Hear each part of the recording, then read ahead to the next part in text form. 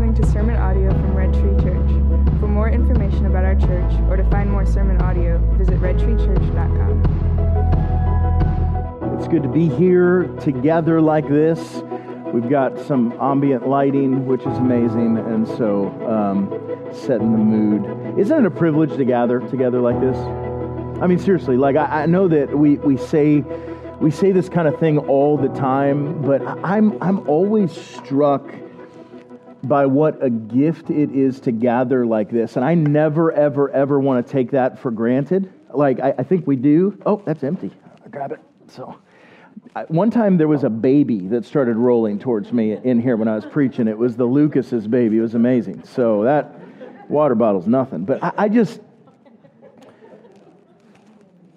we get to come together as the people of God, the redeemed people of God. And we get to sit together under the instruction of the Holy Spirit and grow together as a family. Like, that is such an incredible gift. It's such a beautiful thing. And I think I'm more appreciative of that than ever with just 2 sermons remaining here at Red Tree. And so I just want to acknowledge that. Like, it's good to be here. It's good. And can I also just say, I'm just thankful to be upright right now. We St. Louis has seen fit to send us off to India with influenza B, and so my kids are like wrecked with the flu, and it thankfully hasn't spread yet to myself or to Marin, and so it's good to be here. It's good to be standing upright. It's good to be able to proclaim the Word of God. It's good to be with you this morning, and so I'm excited. If you have a Bible, go ahead and grab that and turn to the Gospel of Mark and chapter 2. As always, if you don't have a Bible, we have copies strewn throughout the room. You can grab one of those, use that during our time. Bring it home with you if you don't own a copy of the Scriptures. We'd love to give you that gift. So we're continuing this study in the Gospel of Mark, and we're going to be looking specifically at verses 23 through 28 this morning. And so go ahead and just get situated in that. And while you're doing that, here's what I want to do. I promise you, I had intended not to do this, but I was thinking about it this week. I was thinking about how many of you are praying for us and how you have expressed a desire to pray specifically for us. And so I just wanted to get to the sermon, but I think it's beneficial if I spend just a couple minutes and let you know kind of what's going on with the transition with our family, so you know how to be praying for us. And so I'll just take a couple minutes. And let me start by saying this. I'll make this general statement. It has been nothing short of amazing to watch God go before us in this season. And I'm not just saying that. It's literally been incredible. From God's provision for us, even meeting needs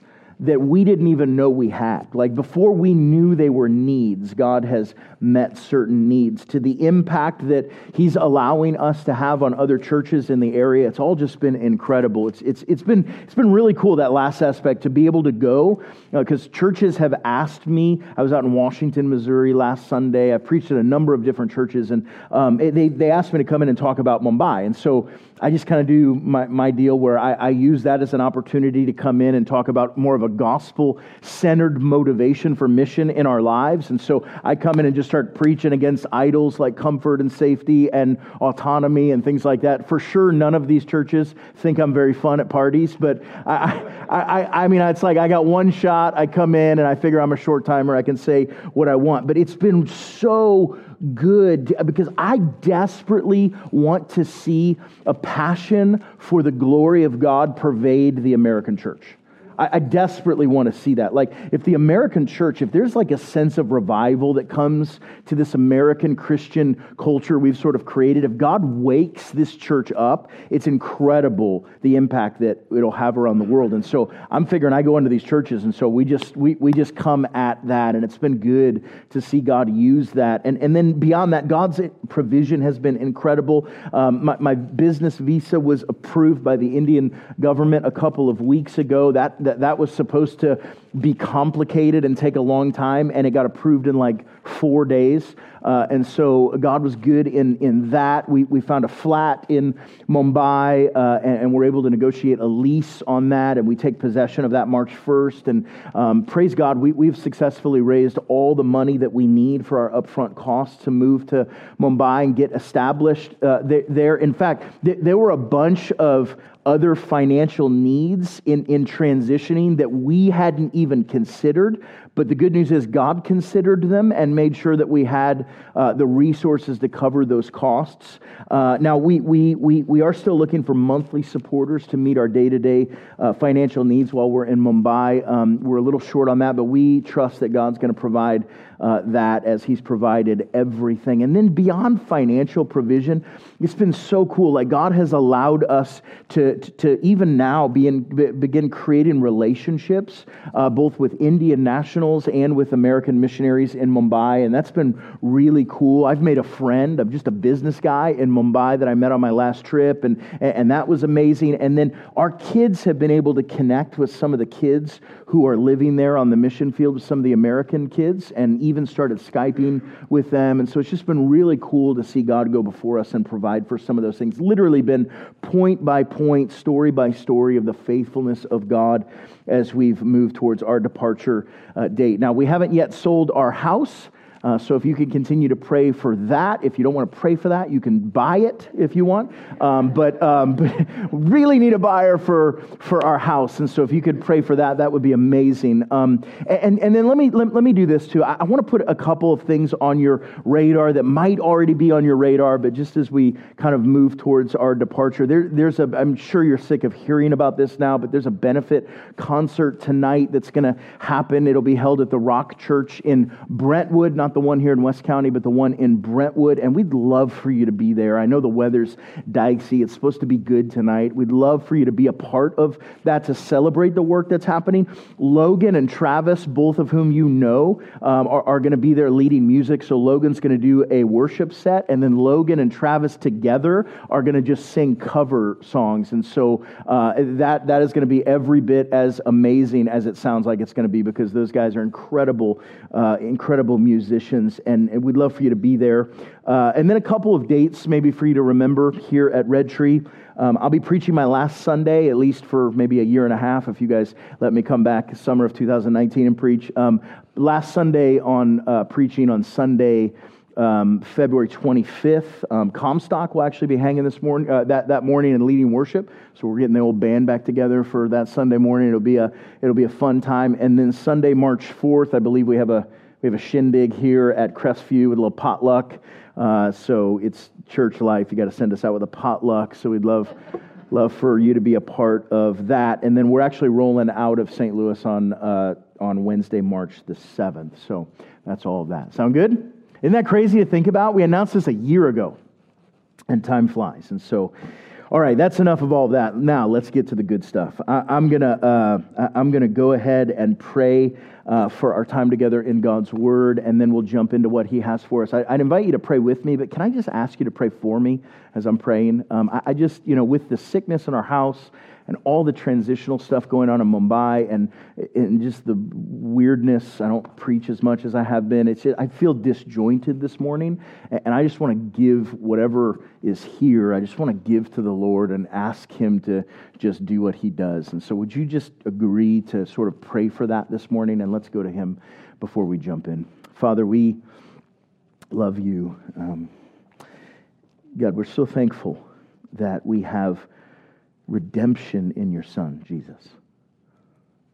God, that fact alone is amazing. It's awe-inspiring, God. The fact that we can come to this place and worship You is testimony to the goodness and the sufficiency of Jesus Christ. God, the fact that we who were separated and alienated from You, God, and hostile even towards You, God, You have made us righteous because of Your Son, Jesus.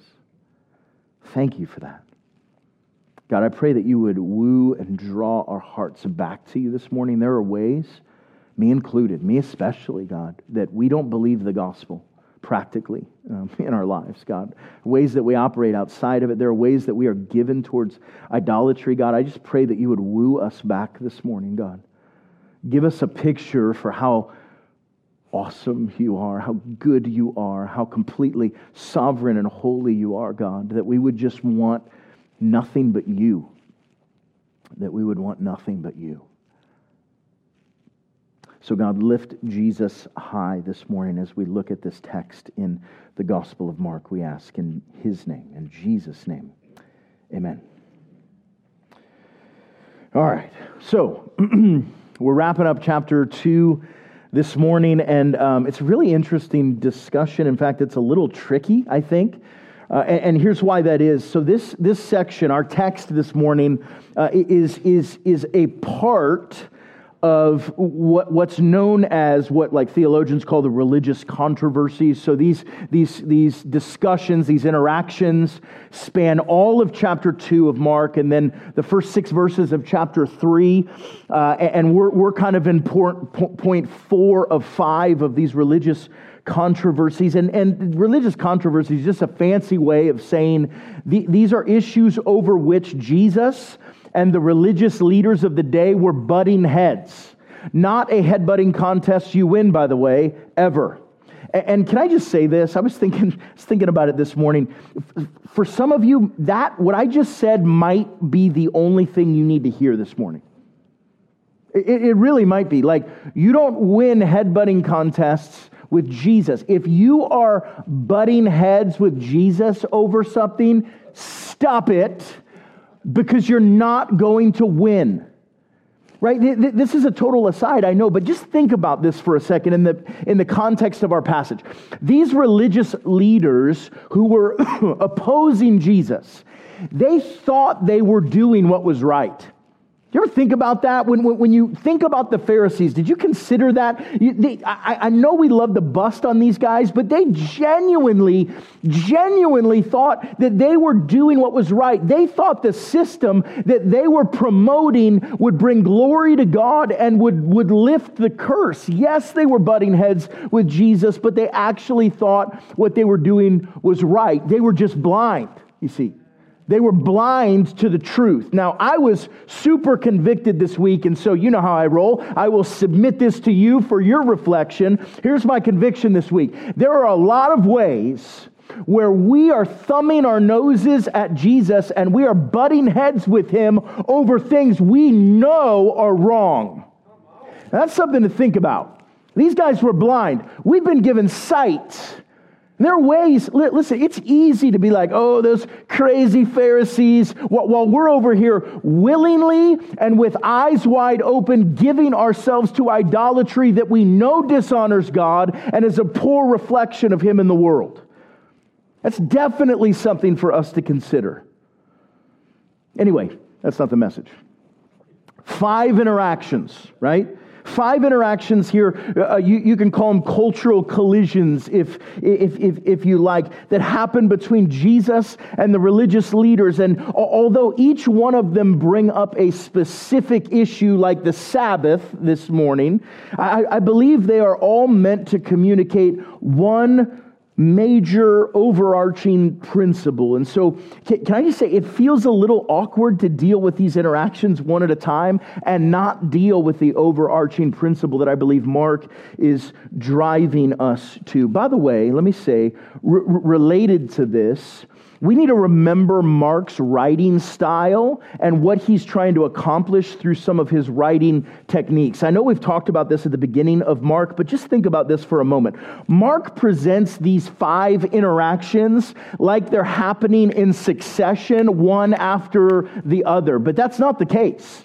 At least some of these interactions happened at different times. Now, the reason he lays them out like this is because he isn't primarily concerned with presenting a historical timeline for us. His primary concern is presenting these accounts in such a way that show us the character and the nature of Jesus and would give us an accurate picture of the growing tension or intensity that existed between Jesus and the Pharisees. So it feels a little awkward to just deal with this one section of text and then sort of talk to you about the Sabbath and how that applies to our lives. I think we should talk some about that for sure, but not at the expense of digging down on the main point of the entire chunk of Scripture that we see here. So, having said all of that, here's what I think I want to do. I'm just praying that this doesn't come across as disjointed. I want to walk through these 5 interactions and show you this building tension. And I think we'll see very clearly in this the trajectory to the cross. I mean, these guys really, really wanted to kill Jesus by the end of these interactions. And so we're going to look at that progression. And then, internal to that discussion, when we get to it, I want to spend a few minutes talking about the Sabbath itself, because Jesus puts the Sabbath in its proper context in this text, sort of giving us a gospel picture of it. And I think that's super helpful for us to know. And then at the end, I want to save some time and make sure we dig down on the overarching message that I believe Mark is driving us to here. So we'll take some time to talk gospel implications for our lives. Does that sound fair? Good? Okay. So let's just walk through these then. The first interaction begins in Mark 2:1, where Jesus heals this paralytic. I'm just going to, by the way, the ones that we've already preached through, I'm just going to recap. We're not going to read them again, but we will read our full text this morning when we get to it. And then, Sam, I promise I'm just going to allude to the last interaction, because Sam's going to do a far better job than I ever could preaching that interaction next week. And so we'll just allude to that. Okay, so starting in Mark 2:1, you remember the paralytic. You'll remember the scene. Jesus was in a home and he's preaching, and this home became so crowded that no one else could fit in the house. The text says you couldn't even get more people in the doorway. So this group of guys who had brought their friend to be healed, they had to climb up on the roof above where Jesus is standing in the house, break a hole in the roof, and lower their buddy down on his mat, right? And so Jesus looks at these guys who bring the paralytic, and he looks at the faith that they've displayed in doing this, and he forgives the paralytic's sins. It's fascinating, by the way, that it was the faith of the friends that moved the heart of Jesus to heal this man. I believe that's an important note about the beauty and the necessity of community in our lives, but that's a separate discussion. And so in that scene, the religious leaders are there, and they immediately start griping. They start griping. Who does this guy think he is? He can't forgive people's sins. Now, what's interesting, they don't actually confront Jesus at this point. They were just talking amongst themselves, but Jesus knew what they were saying and what they were feeling. He knew that they were questioning his authority, and so he confronted them. And that's the first interaction that we see. Then you have Jesus calling Levi, starting in Mark 2:13.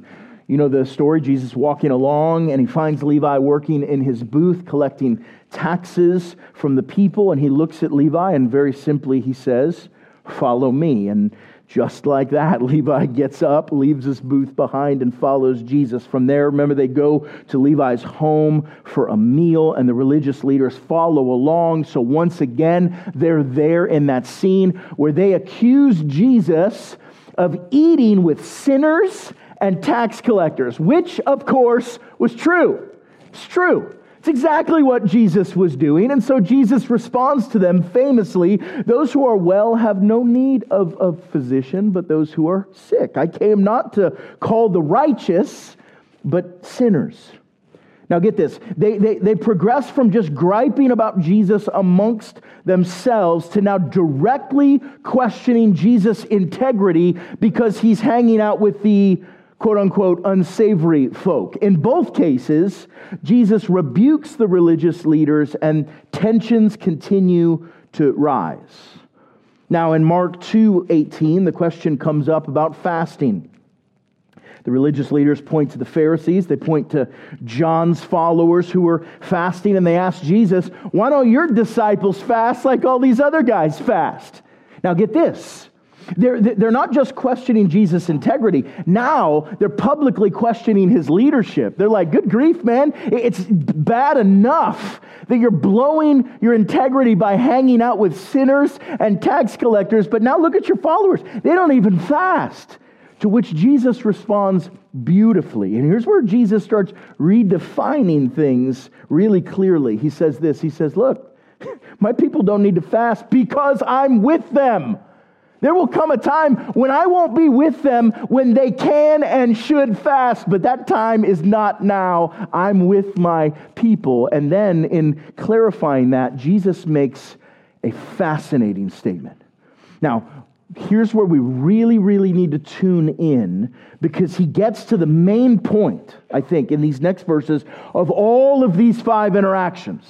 The main point, this is the common thread that weaves itself through all of these collisions between Jesus and the religious leaders. I know Sam preached on this last weekend, but I just want to remind us about what Jesus says in verses 21 and 22. Here's what he says.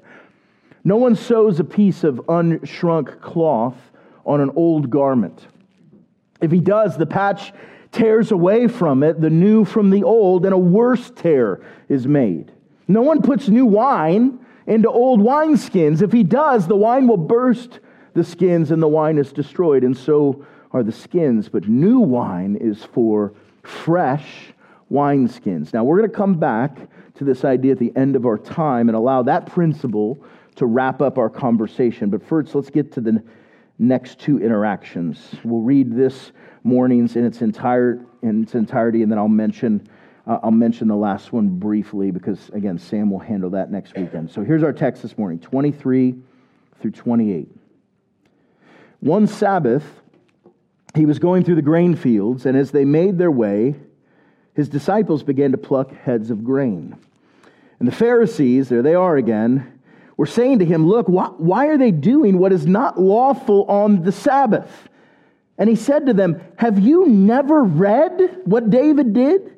When he was in need and was hungry, he and those who were with him, how he entered the house of God in the time of Abiathar, the high priest, and he ate the bread of the presence, which is not lawful for any but the priest to eat. And also he gave it to those who were with him. And he said to them, the Sabbath was made for man, not man for the Sabbath. So the Son of Man is Lord even of the Sabbath. Now, think about the scene here in our progression, right? Jesus and his disciples, they're walking through some grain fields on the Sabbath, which would have run from sunset on Friday to sunset on Saturday. That would have been the Sabbath. And as they're walking, his disciples, they begin plucking some heads of grain for food. And the Pharisees lose their minds, right? Which is what they do.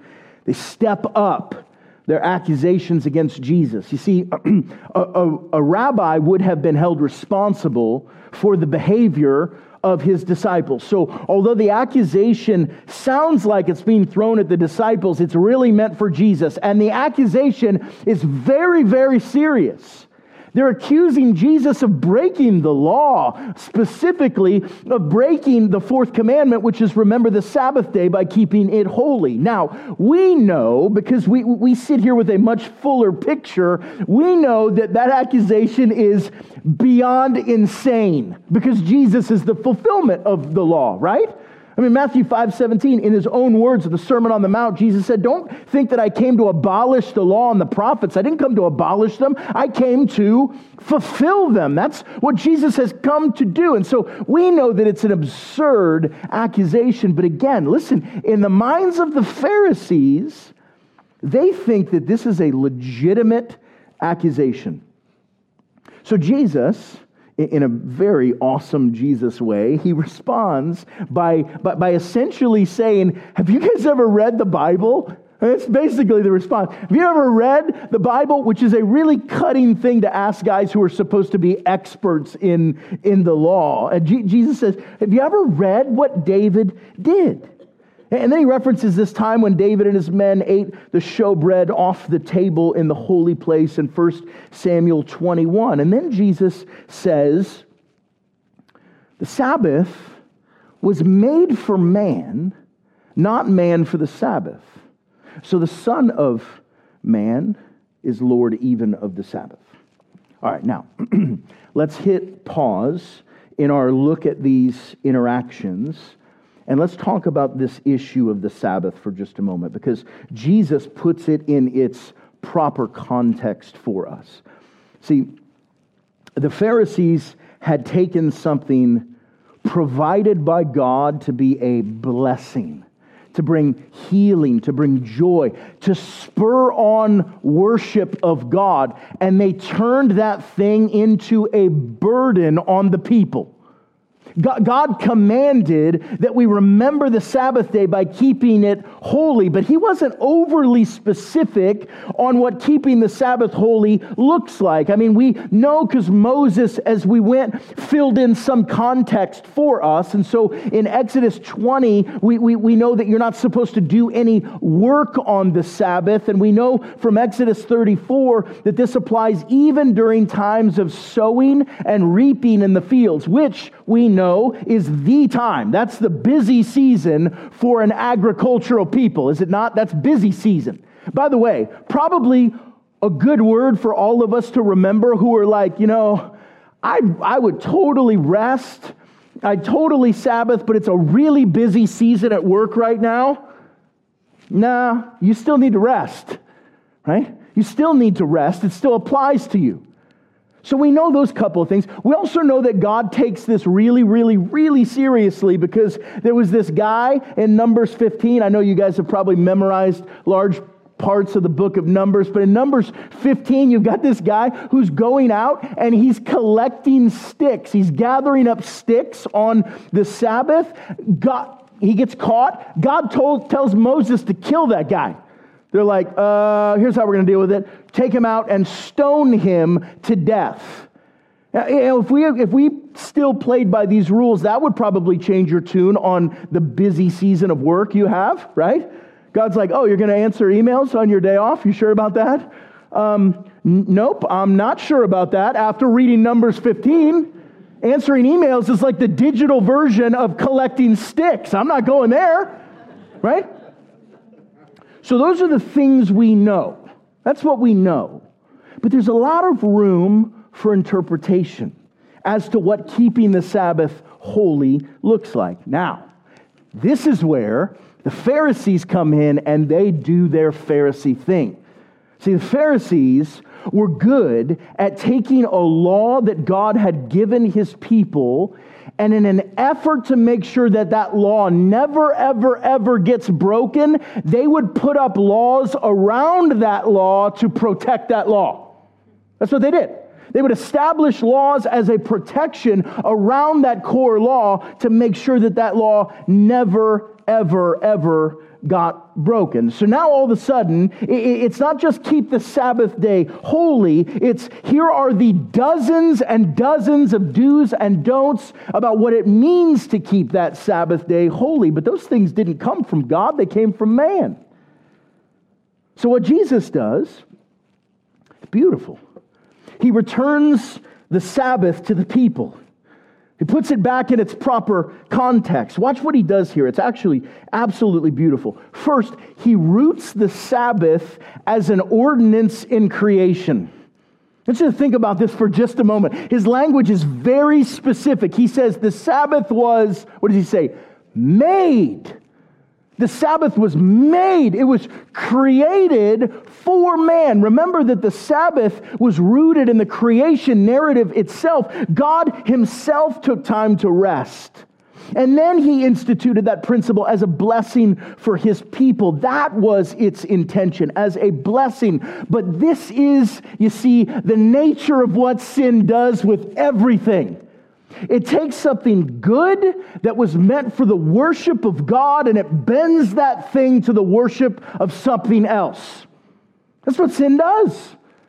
And what we see here is that man has taken what was given to bring rest and peace and joy, and it's been turned to become a burden, which is the opposite of God's intention. That's what sin does. And everybody look up here. You and I do it all the time.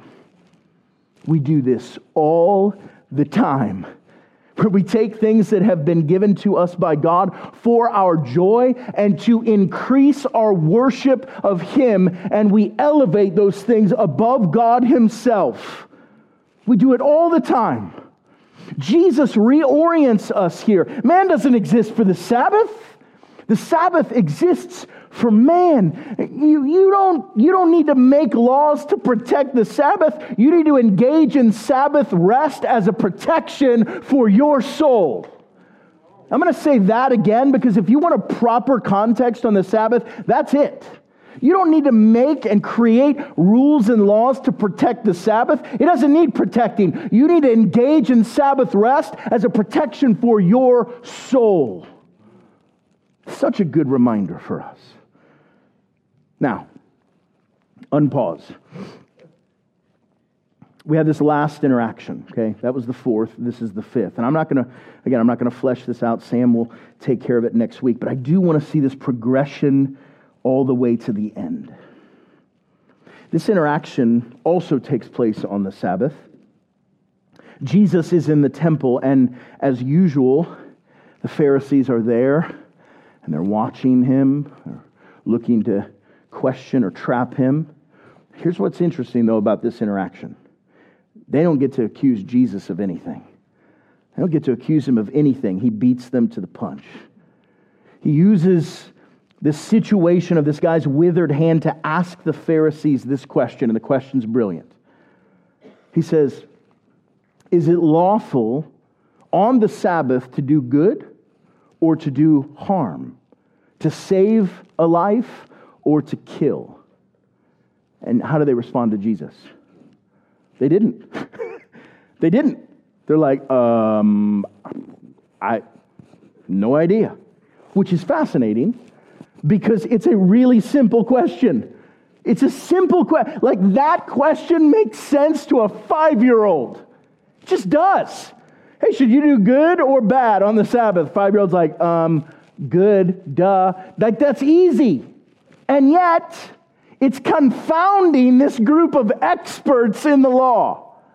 They can't answer the question. And so, Jesus heals this man, and then it says that the Pharisees begin plotting to destroy him, just as he intended, by the way. Just as he intended. So that's this progression that we see in these series of interactions, these religious controversies, as it were, between Jesus and the Pharisees. Now, I want to circle back to verses 21 and 22. And we're almost done, I promise. I want you to remember me as a guy who preached short sermons when I leave.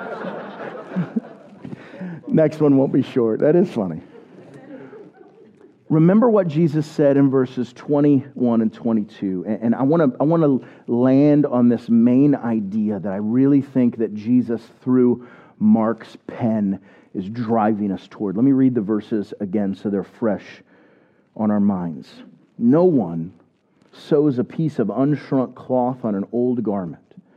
If he does, the patch tears away from it, the new from the old, and a worse tear is made. And no one puts new wine into old wineskins. If he does, the wine will burst the skins, and the wine is destroyed, and so are the skins. But new wine is for fresh wineskins. Now get this, and we're done. You don't sew a patch of new cloth on an old garment. You don't put new wine in old wineskins. What's the point of that? Here's the point. God is doing something new. God's doing something new. Listen, Jesus hasn't come to fix what's broken with the religious system of the day. He's come to make all things new. It's different. And we don't get that a lot of times. We're like, oh, the world's broken and Jesus came to fix it.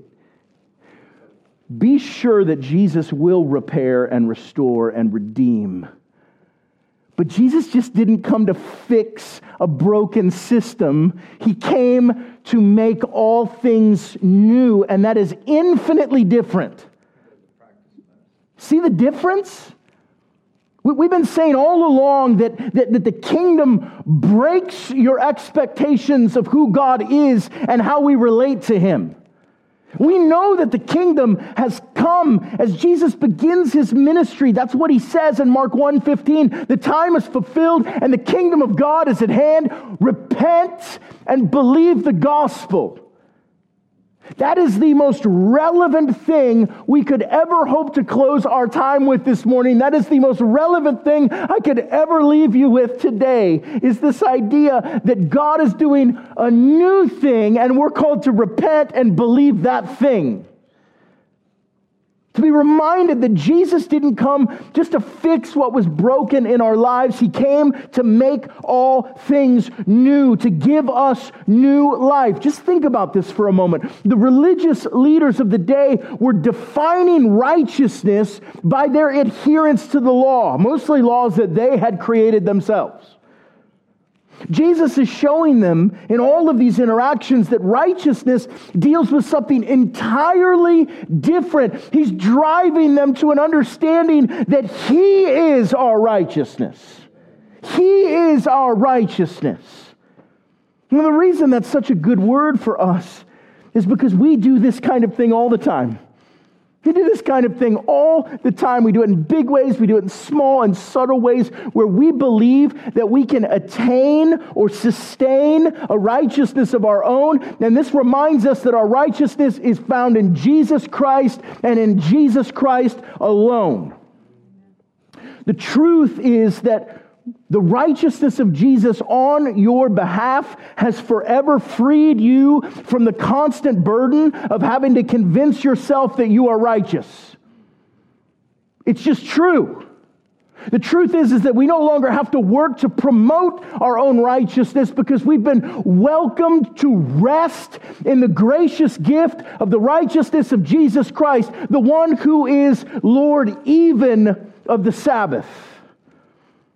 If we're going to be honest this morning, there are ways that we're living outside of the plans and desires that God has for us. That's a way to think about idolatry, right? God says, here's what I have for you. Here's what it looks like to be in me and abide in me and walk with me. And there are ways that we step outside of that, of those plans and designs. That's a way that you can define our idolatry. It's living outside of the gospel, if you will. Jesus is speaking newness into that. That's all of us, we do that. And He's speaking newness into that. He's speaking life into that. He's telling us, hey, there's something infinitely better. Infinitely better.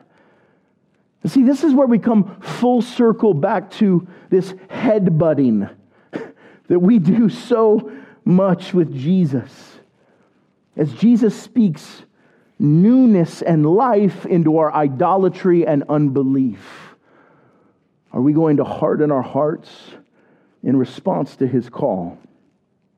Or are we going to repent and believe the gospel? Because we see that the kingdom is at hand. I think one of the things that made the Pharisees so mad in these interactions, like you have this call of Levi. Just think about it. Levi's a tax collector, right? He's a tax collector. So his job is inherently oppressive to the people. And right now you're like, it's tax time. IRS, yes, oppressive to the people. But that's not even how taxes worked back then. He was ripping everybody off.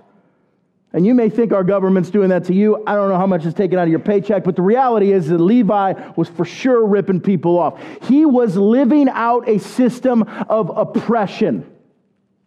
You have the Pharisees who were living out a system of oppression. Both were blind. Jesus walks up in the presence of the Pharisees and He looks at Levi and He's like, you, follow me. And he leaves everything and follows Jesus.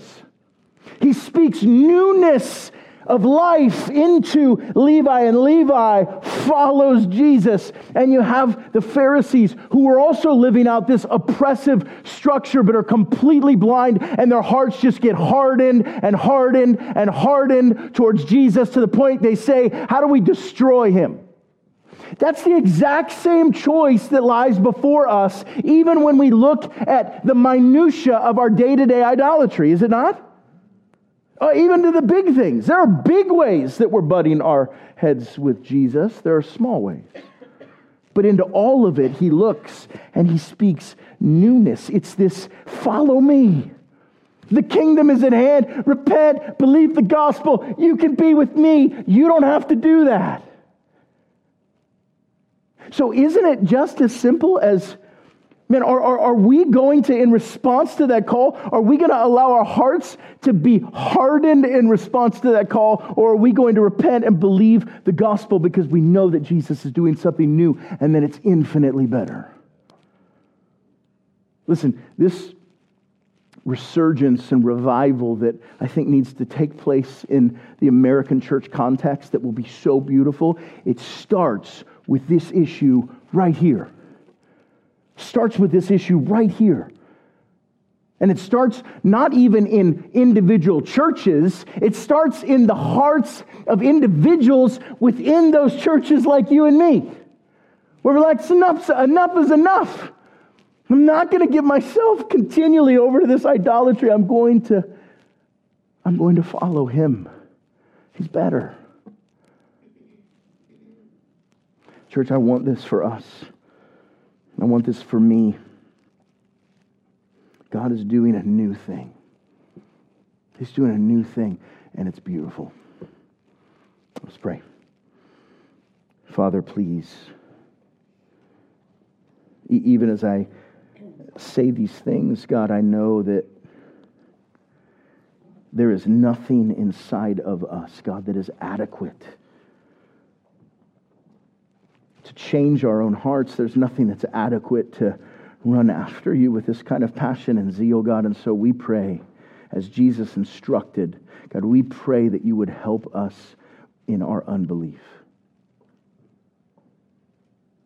Cause our hearts to come alive to the newness that Jesus is speaking into us, God. And give us the ability to run and chase after that. God, I pray that the anthem of our hearts would be Paul's words in Philippians 1, that to live is Christ and to die is gain. God, may we desire nothing but him, knowing that you'll give us everything we need to glorify you and to live lives that are full of joy and peace and contentment. You'll give it all to us, God, even before we know we need stuff, because you're good. That we would just be content in you and you'll give us everything we need. May it be so, God, and may it be so here at Red Tree. May it be so in my heart. May it be so in the hearts of people here, God. May it be so that Christ is lifted high in this community, God. We pray in his name. Amen.